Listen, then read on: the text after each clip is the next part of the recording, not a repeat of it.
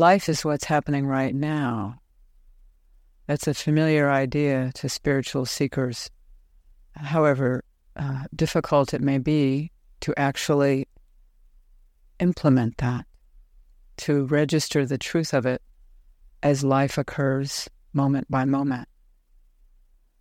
And then there's this expression, living in the future, and I don't have to tell you what that is. We, of course, can't live in the future, but our minds and our guts sure try to convince us that we can. And so if you've developed much savvy along the way regarding these matters, you've surely become aware of how the mind can trick us into believing in its imagined version of what's ahead.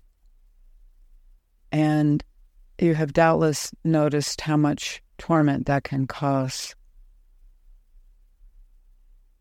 And also, if you've looked back, lived long enough, and revisited the mind's imagining of some possible, or you might have even thought probable future, you've seen and maybe laughed at the way you were wrong. It didn't at all turn out that way. Sometimes things were better. Sometimes things were worse. But whatever the mind might have imagined could come, turned out to be at least a little off. And historically, for me, as for many of us, it was a matter of dreading my picture of the future, and then later realizing that I had pointlessly suffered in anticipation of a future that never materialized.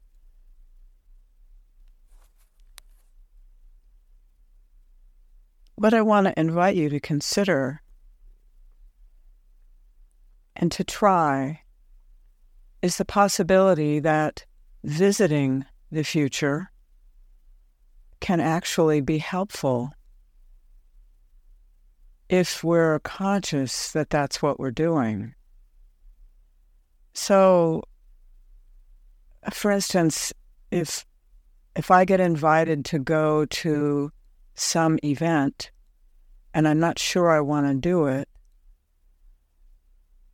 I might do what I'm calling visit the future.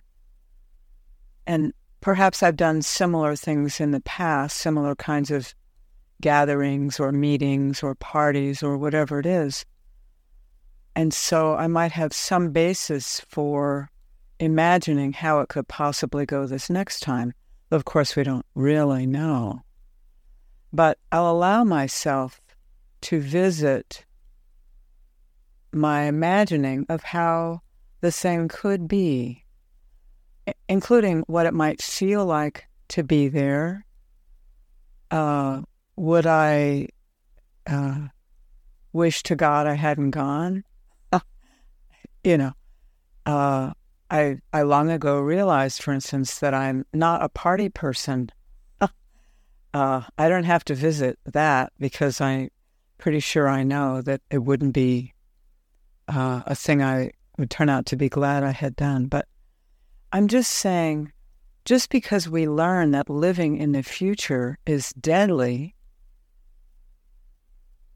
and what I mean by living in the future is completely buying into the imagined picture, feel of the future, as if we could know that's how it would be.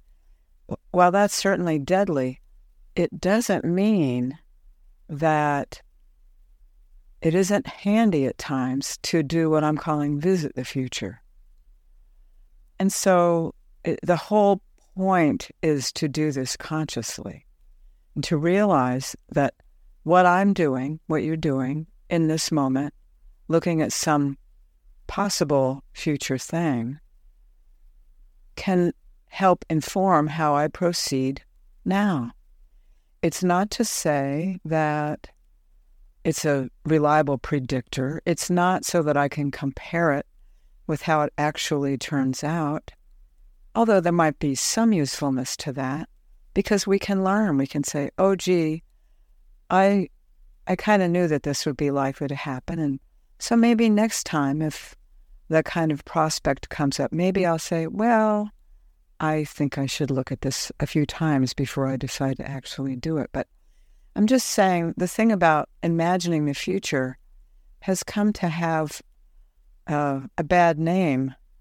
And it's only because we buy into it so thoroughly that we believe in the reality of it. But the mind is a very handy critter in this regard. It's not, we don't do this, or at least I am encouraging you not to do it, so that you can basically decide ahead of time, well, if it goes this way, then I'll do that. Because you don't know until you're in the situation what it's going to deliver. And so trust yourself to live in the moment and be real with yourself when the time comes.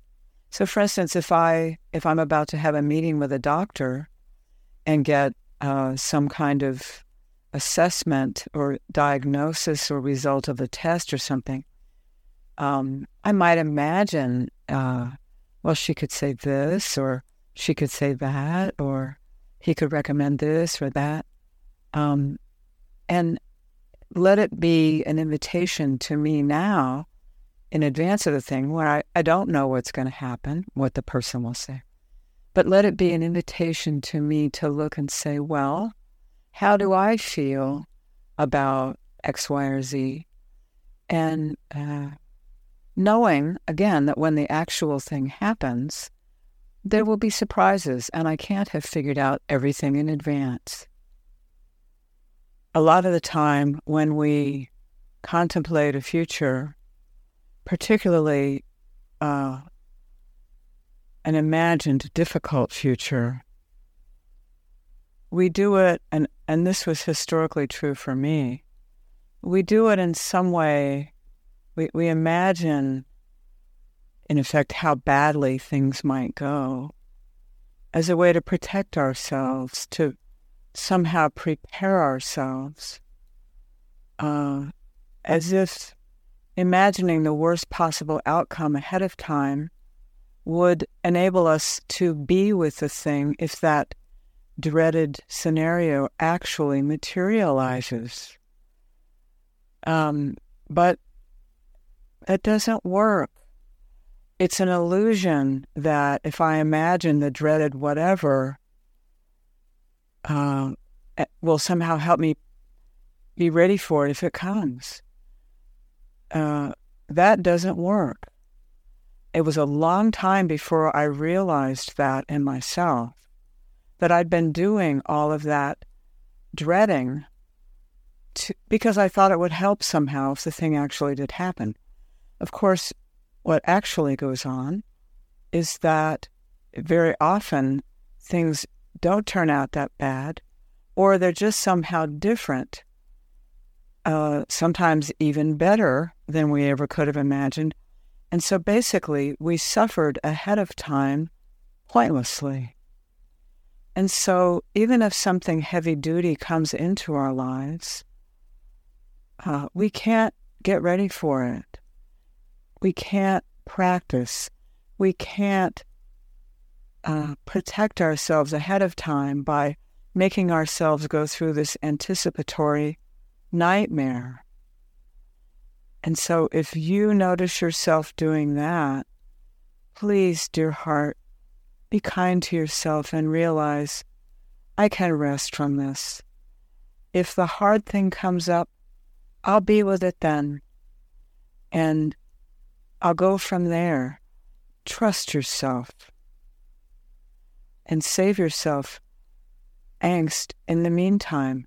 When we're in the land of not knowing, which we always are, really, anticipating a future, and never mind the future we could never have imagined, we're just here now with whatever's happening. And That's what it all keeps coming down to, isn't it? Be here now.